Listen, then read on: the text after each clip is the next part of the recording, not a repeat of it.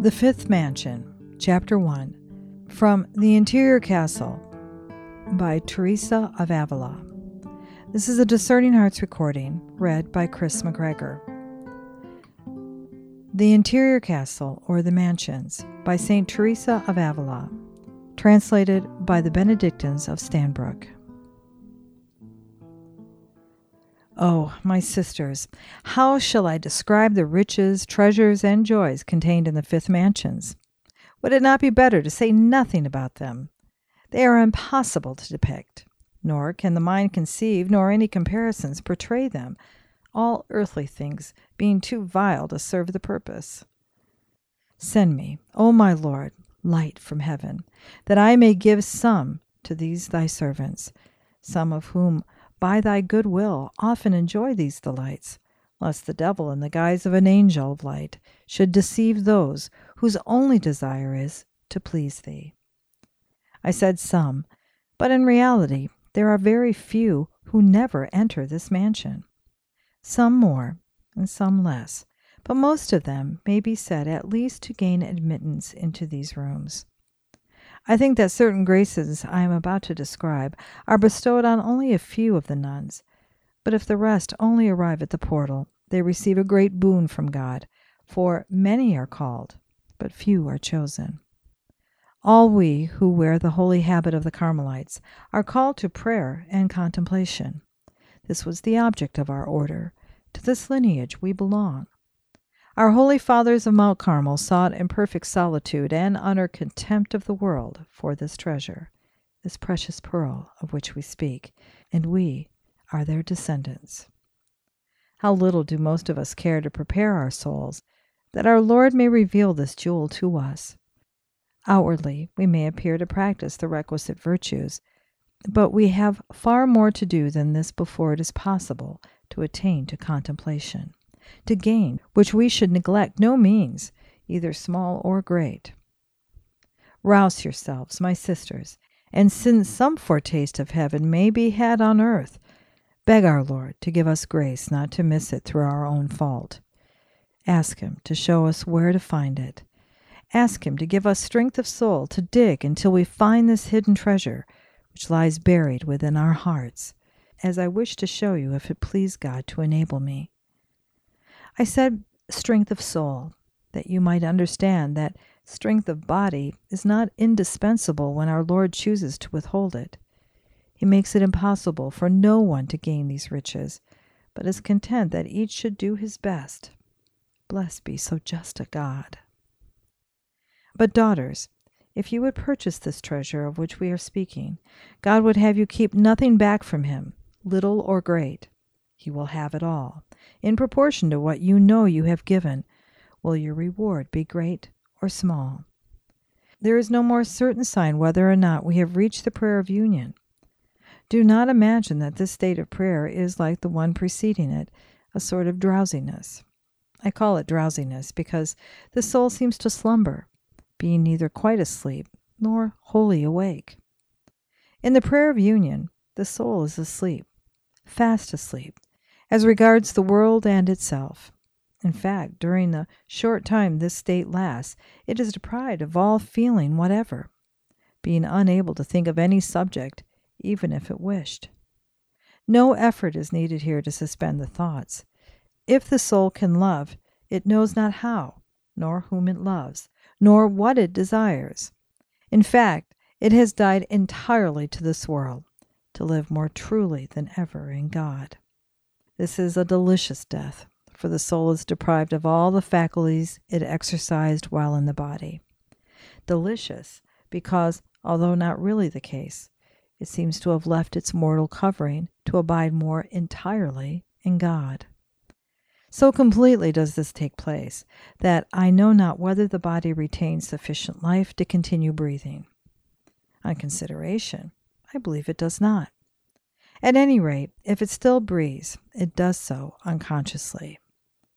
The mind entirely concentrates itself on trying to understand what is happening, which is beyond its power. It is so astounded that if consciousness is not completely lost, at least no movement is possible. person may be compared to one who falls into a dead faint with dismay. Oh, mighty secrets of God! Never should I weary of trying to explain them if I thought it possible to succeed. I would write 1,000 foolish things, that one might be to the point, if only it might make us praise God more. I said this prayer produced no drowsiness in the mind. On the other hand, in the prayer of quiet, described in the last mansion, until the soul has gained much experience, it doubts what really happened to it. Was it nothing but fancy, or was it asleep?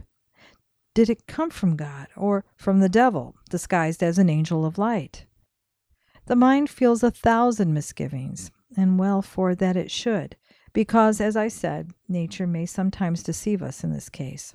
Although there is little chance of the poisonous reptiles entering here, yet agile little lizards will try to slip in, though they can do no harm, especially if they remained unnoticed. These, as I said, are trivial fancies of the imagination, which are often very troublesome. However active these small lizards may be, they cannot enter the fifth mansion, for neither the imagination, the understanding, nor the memory has the power to hinder the graces bestowed on it.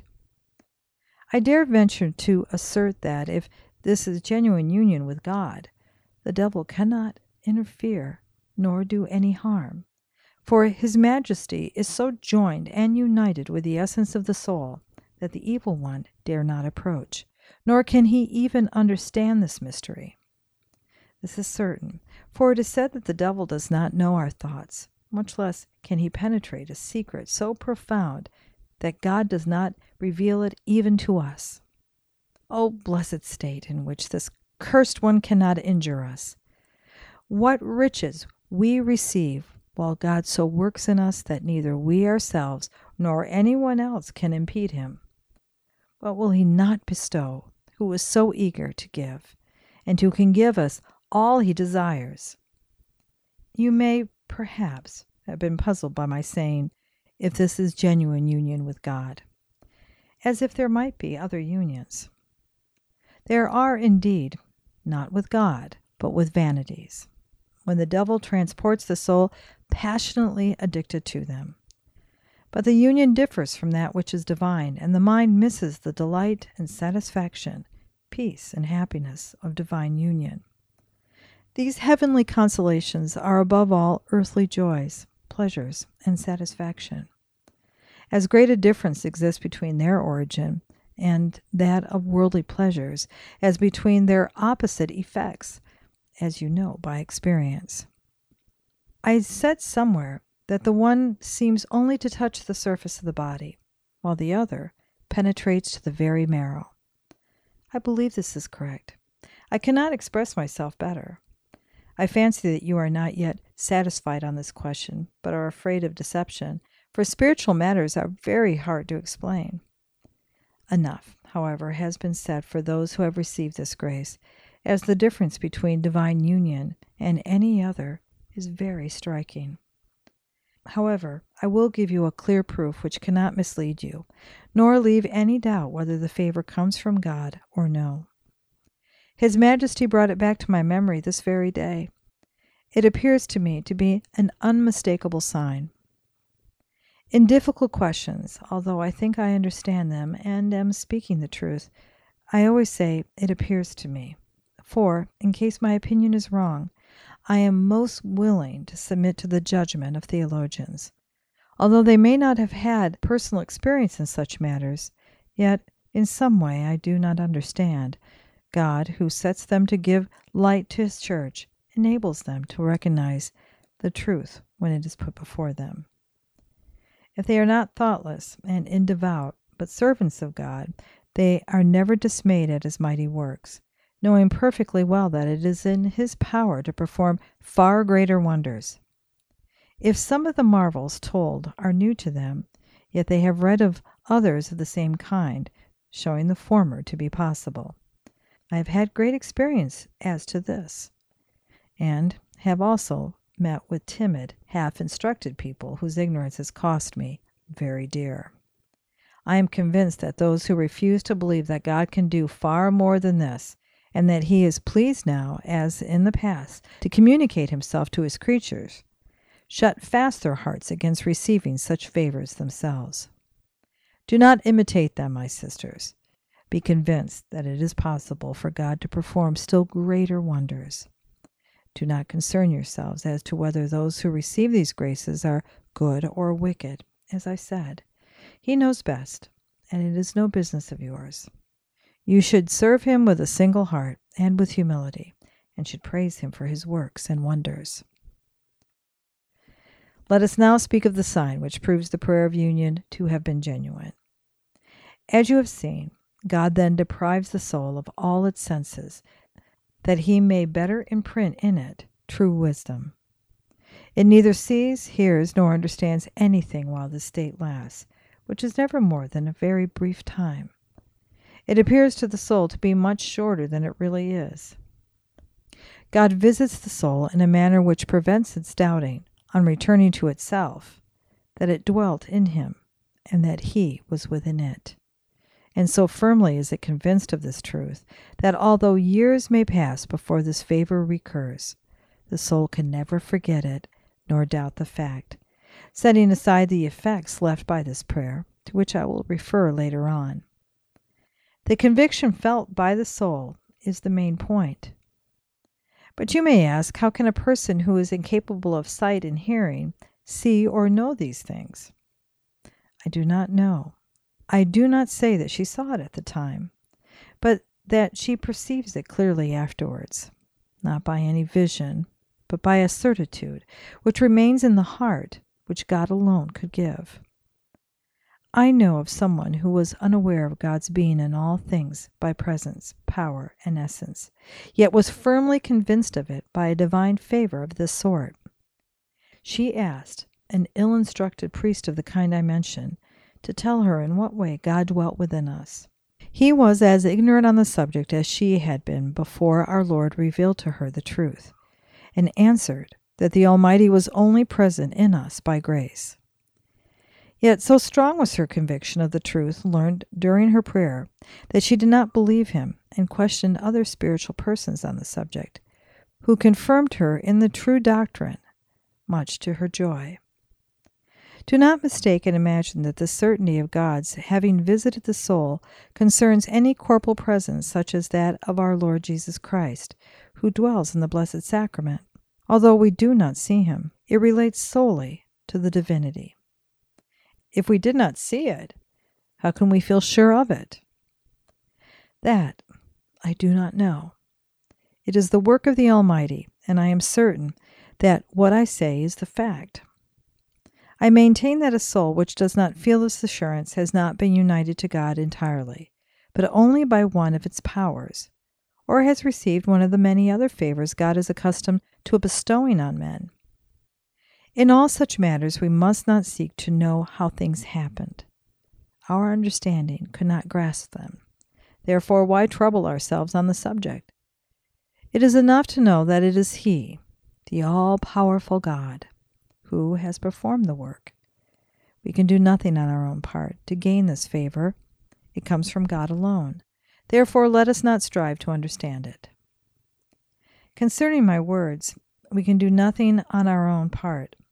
I was struck by the words of the bride in the Canticles, which you'll remember to have heard, "The king brought me into the cellar of wine," or placed me, I think she says. She does not say she went on her own accord, although telling us how she wandered up and down seeking her beloved. I think the prayer of union is the cellar in which our Lord places us when and how He chooses, but we cannot enter it through any effort of our own. His Majesty alone can bring us there and come into the center of our souls. In order to declare His wondrous works more clearly, He will leave us no share in them except complete conformity of our wills to His and abandonment of all things. He does not require the faculties or senses to open the door to Him. They are all asleep. He enters the innermost depths of our souls without a door, as He entered the room where the disciples sat, saying, "Pax vobis," and as He emerged from the sepulchre without removing the stone that closed the entrance. You will see farther on, in the seventh mansion, far better than here, how God makes the soul enjoy his presence in its very center. O daughters, what wonders shall we see if we keep ever before our eyes our own baseness and frailty, and recognize how unworthy we are to be the handmaids of so great a Lord, whose marvels are beyond our comprehension. May he be forever praised. Amen.